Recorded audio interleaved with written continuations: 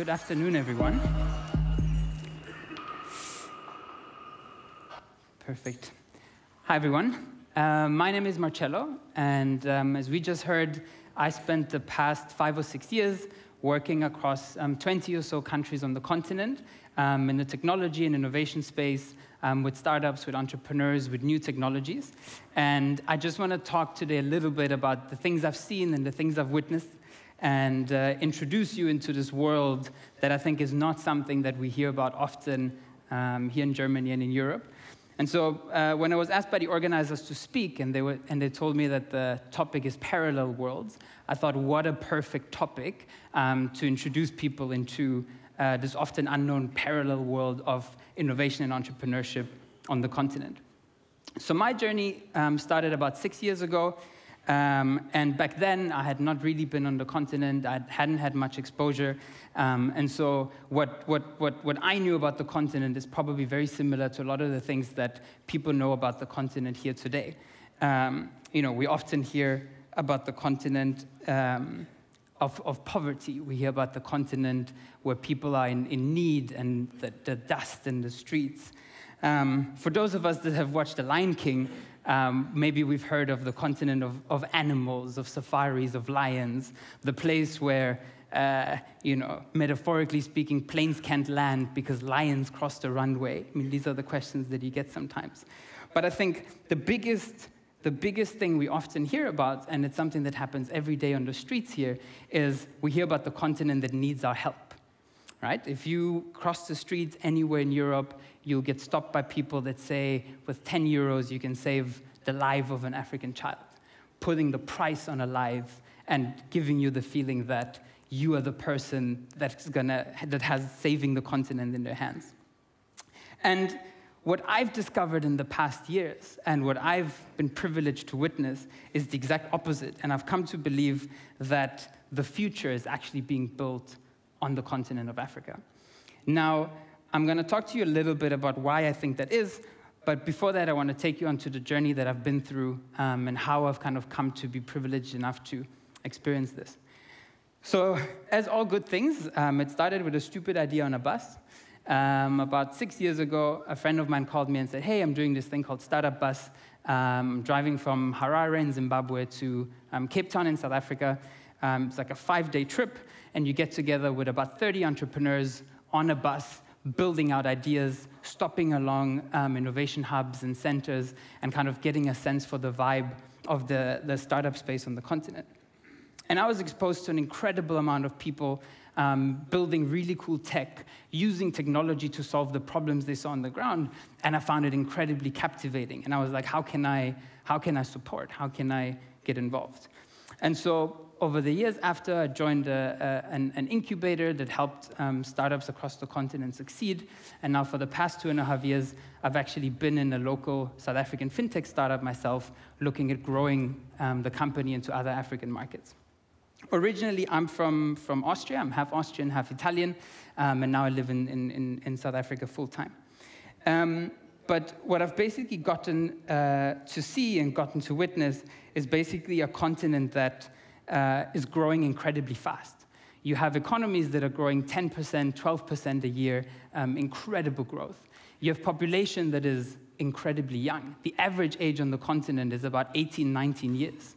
So you have a good 600, 700 million people on the continent that have not even reached 20 years of age. And cities are growing incredibly fast.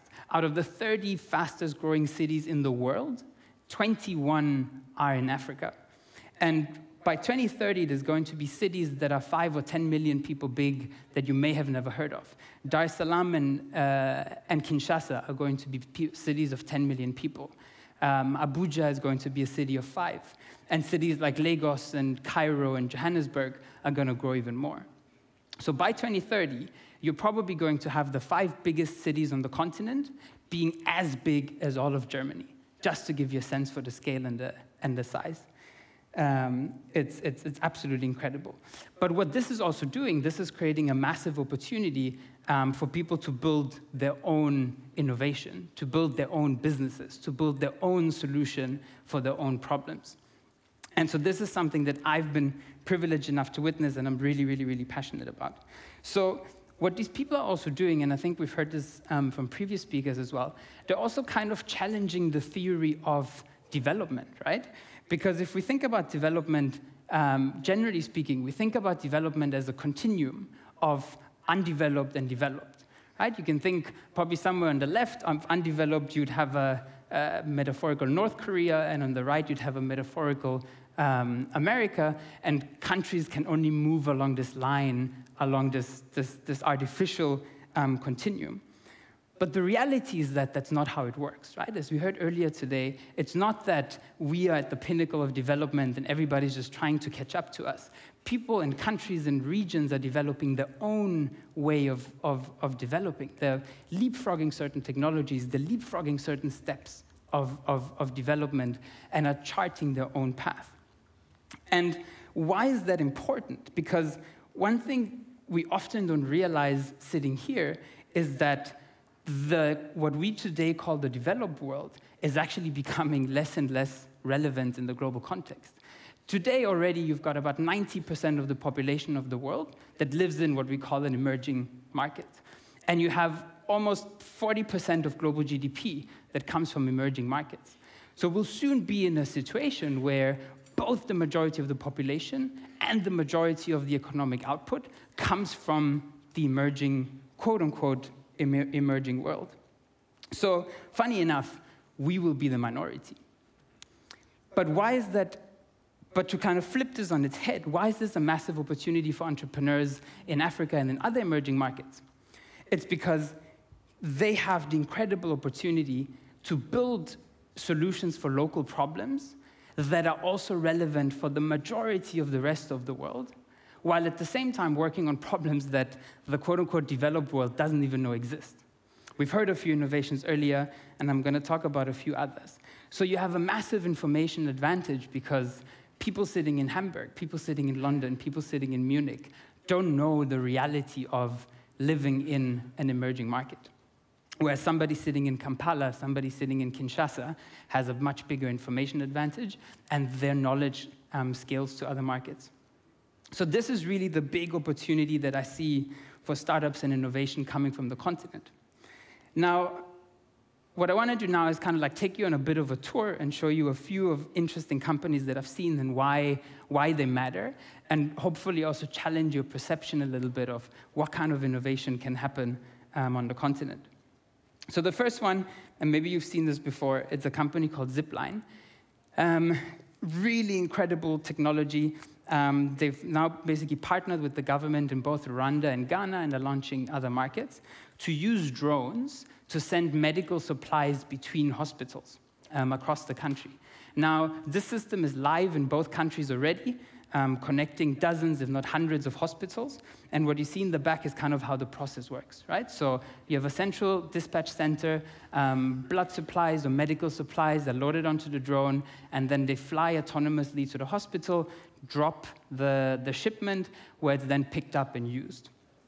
And what they've managed to do is essentially completely skip the step where they had to develop roads and put truck on the roads or manage supply across a distributed set of hospitals. But they've managed to basically do all of this automatically using drone technology. And then basically the drones fly back and are ready for the next delivery.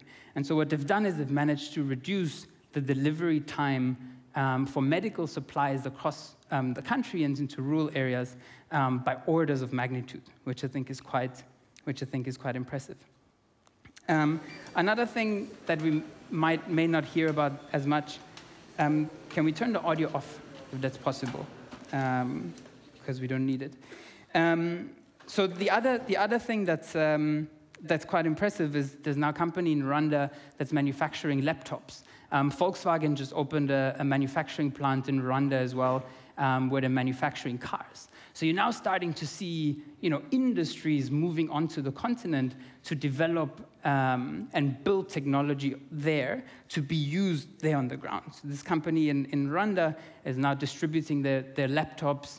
They build all sorts of other hardware products, and then are distributing it to all parts of the continent. Another one which we actually quite just heard about, is a company called Kobo 360. If you were paying attention, you heard about them already. The one thing that maybe I would add to Fosa's point about why this is so important is because there's a lot of countries on the continent that are landlocked and rely on shipping as their primary form of receiving goods, but also because that process is very, very inefficient. For example, a country like Nigeria receives the majority of their shipments actually from the neighboring country of Togo, because it's much more efficient for ships to come into Togo and then bring things over land than going into the Nigerian ports. So land delivery is a super, super, super important part of making making economies work and economies grow. Another company I'm particularly excited about is a company called Safe Boda. They're based in Uganda and in Kenya. Also a way of kind of ordering motorbikes on demand. And why is this important? It's because motorbike taxis are a super popular mode of transport across the continent and in a lot of other emerging markets. They're fast, they're not stuck in traffic, they're affordable, and you'd be surprised by how many things you can actually transport on a motorbike. I've seen families, I've seen goats, I've seen all sorts of stuff getting onto a bike. So they're a super, super powerful mode of transport across the continent.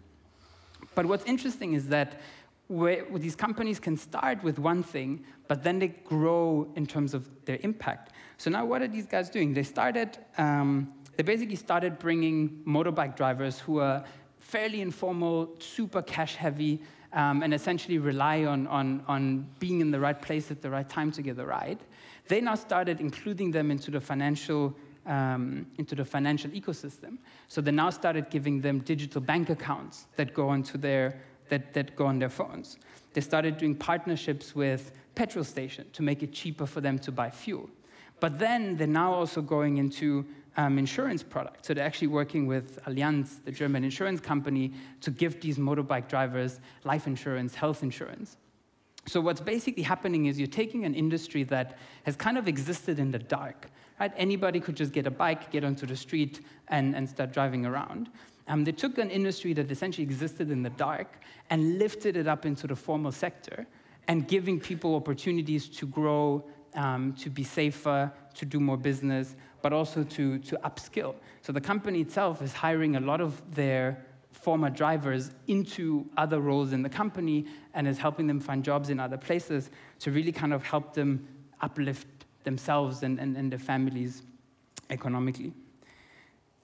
So that was just kind of a quick overview of some of the interesting companies. I mean, we could do this for days and ages. There's so many fantastic things.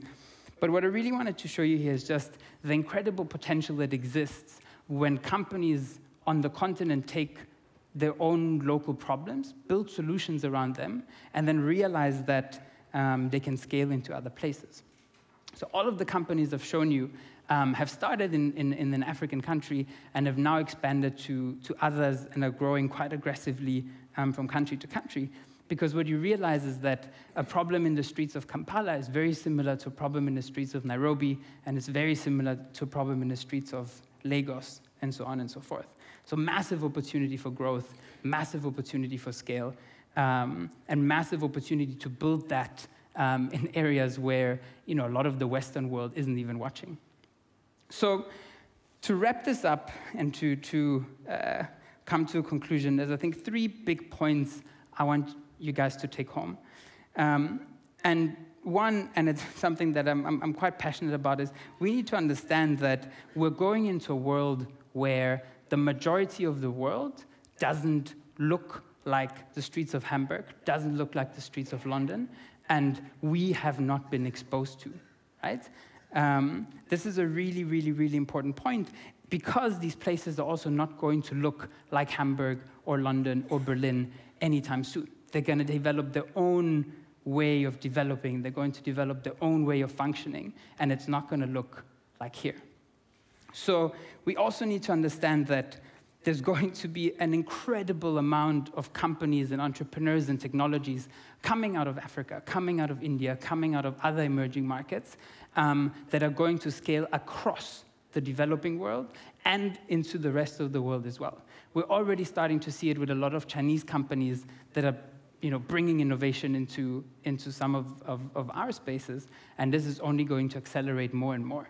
We don't have the monopoly on innovation anymore, if we've ever had that. And the last one, what we need to keep in mind with this is nobody's waiting for us. The world is developing incredibly fast by itself. People on the continent, people are taking things into their own hands. They're building their own innovations, their own products, their own businesses, their own solutions, their own technologies, their own everything. Nobody is sitting there waiting for somebody to come and fix their problem. People have much more energy, much more passion than that. And that's really something we need to keep in the back of our minds. So with that, I really just want to encourage you to do one thing, and that's kind of it's a statement I really, really like. And I think we all need to stop thinking about how Africa and the developed world can become more like us, and what we can do to make it look more like us. What we really should start looking at and thinking about is how can we learn from some of these places, from some of these innovations, from some of these technologies? What can we apply in our spaces from the things that are coming up in emerging markets and in Africa, and really, really use them as a place to learn from, and not as a place where we just go and export our products into. So with that said, I wanted to thank you. Thank you for the opportunity to talk to you. And yeah. Thanks, Marcello. Thank you very much. Thank you. Just a quick question. You mentioned China briefly there. And we heard yesterday about how potentially China is better placed to be a partner, a trade partner for African businesses than perhaps in Europe. And your reference to Safe Boda there, I saw a lot of overlap, like creating this digital ecosystem and then business ideas sprouting off from that. Do you agree with that statement? Yeah, so there's an interesting,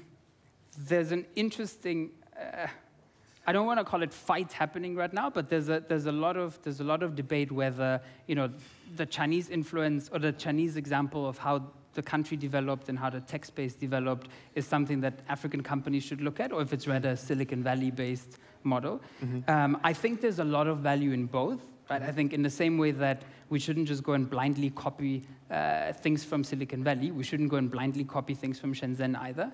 But you have a country that has gone through that development of going from super informal to almost the largest economy in the world in a span of 20, 30 years. There's a lot you can learn from that. Mm-hmm. So I think you will see more and more companies taking a page out of the China playbook. You'll see companies taking pages out of the Silicon Valley playbook. Mm-hmm. But I think the thing that's really exciting is companies are going to use that to build their own playbooks. Yeah. Because China is not like America, China is not like Africa, Africa is not like America, Africa is not like China, and there's a big opportunity to just build your own playbook for how to do things. Okay, so exciting times. Absolutely. The next 10 years. Yeah. Thank you very much. And Marcello will be on that panel later this afternoon, What's Up Africa, together with Efosa and myself. Perfect. Okay, see you then.